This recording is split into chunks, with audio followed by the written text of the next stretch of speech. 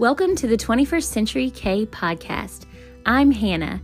I teach elementary school and I help other teachers bridge the gap between traditional elementary and 21st century expectations. In this episode, we're going to uncover my biggest teacher business struggle and actually one of the biggest nemesis of my entire life, imposter syndrome. Maybe you've heard of it. Maybe you haven't, but my guess is at some point it's been a struggle for you too. Thanks for joining.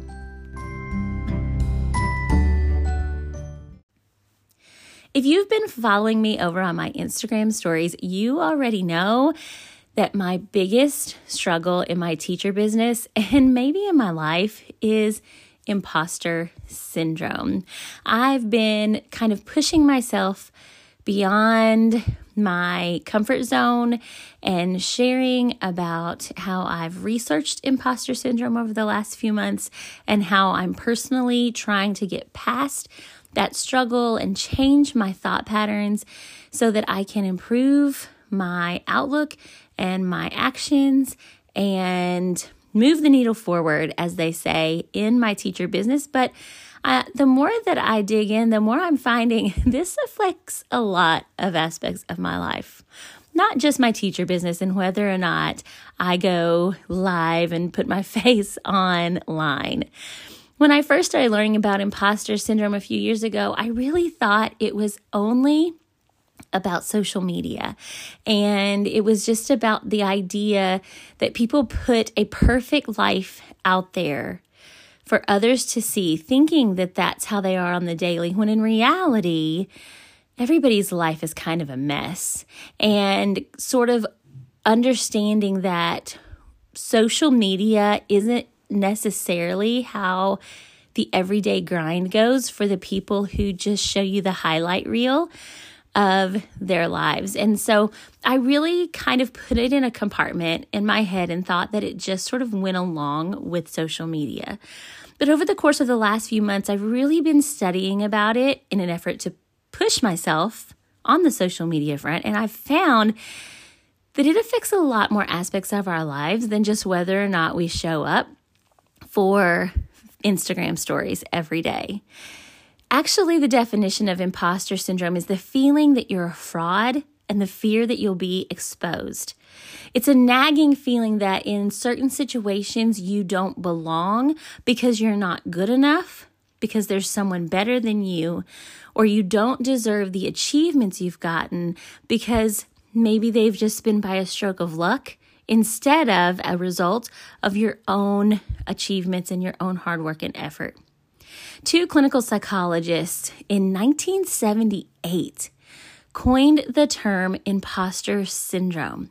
When I heard that, I was really surprised because I was thinking it only had to do with social media, which has been in the much more recent past.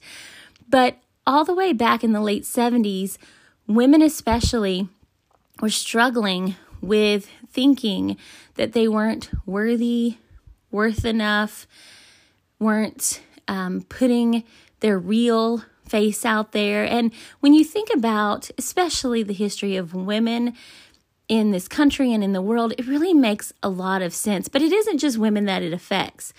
In fact, the International Journal of Behavior Sciences says that 70% of all people have felt imposter syndrome at some point in time or in one way or another. You see, it's not just about putting your best foot forward on social media platforms and playing the highlight reel of your life. It's also about how you feel in the workplace, about how you feel in your family and your home and your place among your peers and your community. It's really about your internal dialogue and the thoughts and feelings you have surrounding things that you want to work for and achievements that you've made. Now, some people are more prone to imposter syndrome than others, but it doesn't make either group of people any more or less successful necessarily. It's just that if you are a high-achieving person who also suffers from imposter syndrome, you can sometimes spin yourself into a cycle of not accomplishing things because you set too high a goal knowing fully you're not going to reach it. That was a mouthful, but if you feel it, you know exactly what I mean. One of the ways to combat imposter syndrome is to try to dig in and figure out the origin of your feelings. And even though I think I've probably just been hardwired to always think this way, I can remember a precise time where imposter syndrome crept in, and had I given in to my thoughts and feelings, it might have changed the trajectory of my entire life. You may be thinking this has something to do with my relationships or my college major, but no. This goes all the way back to spring of my freshman year in high school when I decided to try out for our marching band's color guard. I went to the week's worth of rehearsals. I practiced and I was learning something completely new, and I felt completely out of place.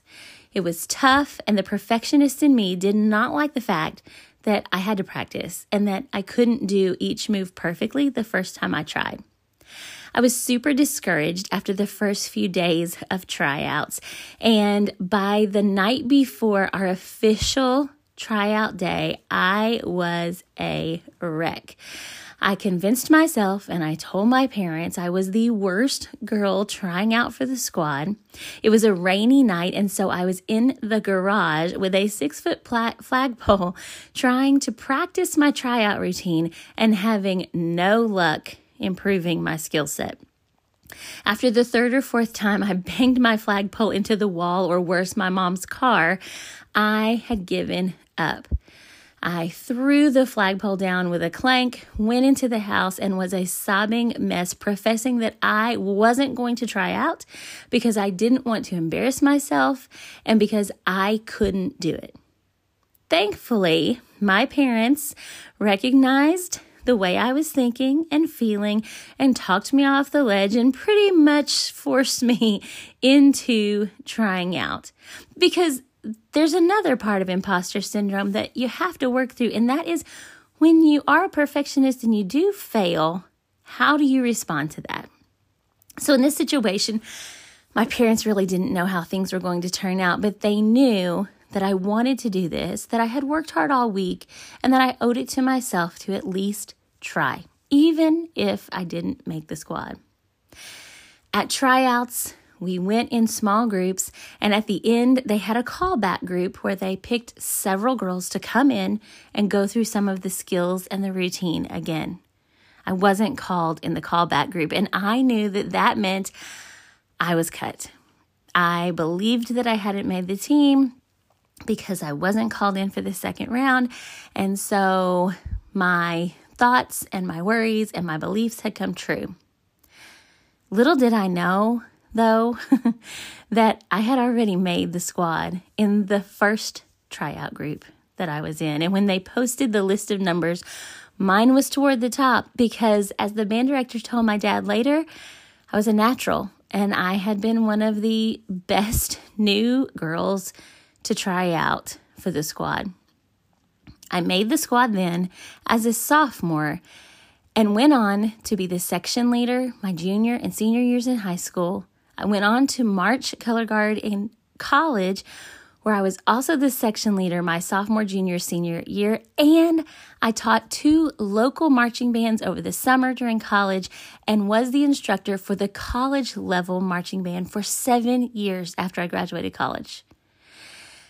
Imagine if I had succumbed to my fears and my imposter syndrome beliefs that I was the worst one, that I was a fraud, and that I wasn't even worthy of trying out.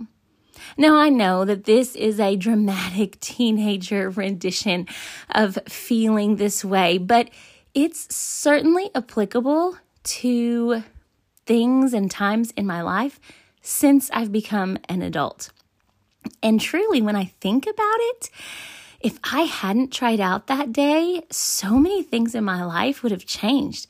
My best friends were on color guard and in marching band with me. When I came to college, I met my husband in marching band, and being an instructor was my first real job. And it taught me so much that I have since carried on to my actual teaching job. To this day, I still live in the town where I went to school. I still enjoy seeing the color guard, and I have a family thanks to the fact that I didn't give up on that very first tryout. I bet you can think about some turning points in your life where you might have been afraid, where you might have chosen not to do something, and maybe it changed everything. Or maybe you didn't fall victim to those feelings. You did persevere, and you can see the benefits of having put yourself out there a little more and having ignored those imposter thoughts just to achieve your wildest dreams. So now that I know where my imposter syndrome kind of started, and I can see how it's played out in one aspect of my life, I can also be reflective about other parts of my life. I can see how imposter syndrome has affected me as a mother and a wife and a friend, how it affects me as a teacher, and really and truly how it affects me as a teacher business owner.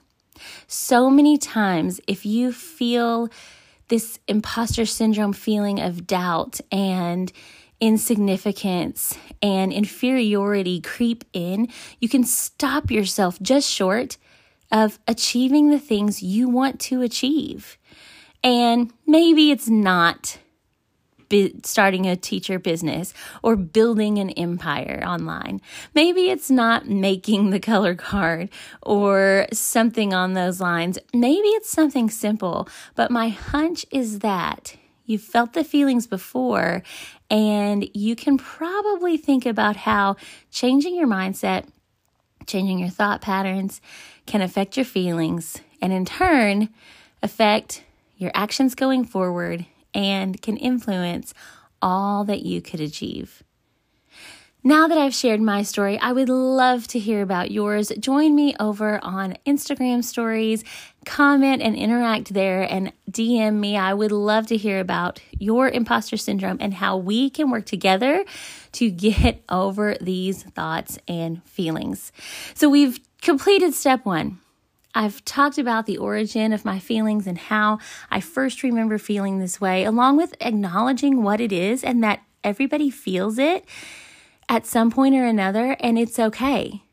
It's always okay to feel your feelings, but what we have to work on next is specifically identifying them and finding ways to battle back.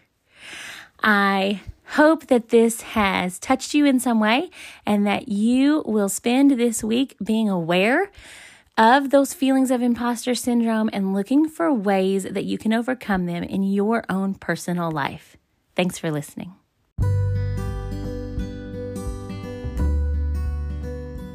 One of the things that has helped me the most over the years when building my teacher business and when fleshing out my ideas and silencing imposter beliefs has been talking to my coaches. I've worked with a couple of different people over the years in group settings and one-on-one settings and in person and online, and really and truly the value of talking with a coach is just being able to say all the things you've been thinking out loud. I know for one of my business coaches, I just love talking to her and my words completely spill out because I know that I'm talking to someone who understands, who feels how I feel, has been in my shoes, and has had proven success with her teacher business online. I would love to be that for you. If you are a teacher who is trying to get started in the online world and you're not sure where to begin, or maybe you have tons of ideas floating around in your head and just need some clarity and some direction on what to do next to get started, I'm here for you. Click the link in the show description and join me for a one-on-one coaching call. I would love to help you narrow down your business goals and make a to-do list so that you can take actionable steps to move your teacher business forward. Plus, I'm always up to make new teacher best friends and would absolutely love to meet and chat with you. Thanks for listening.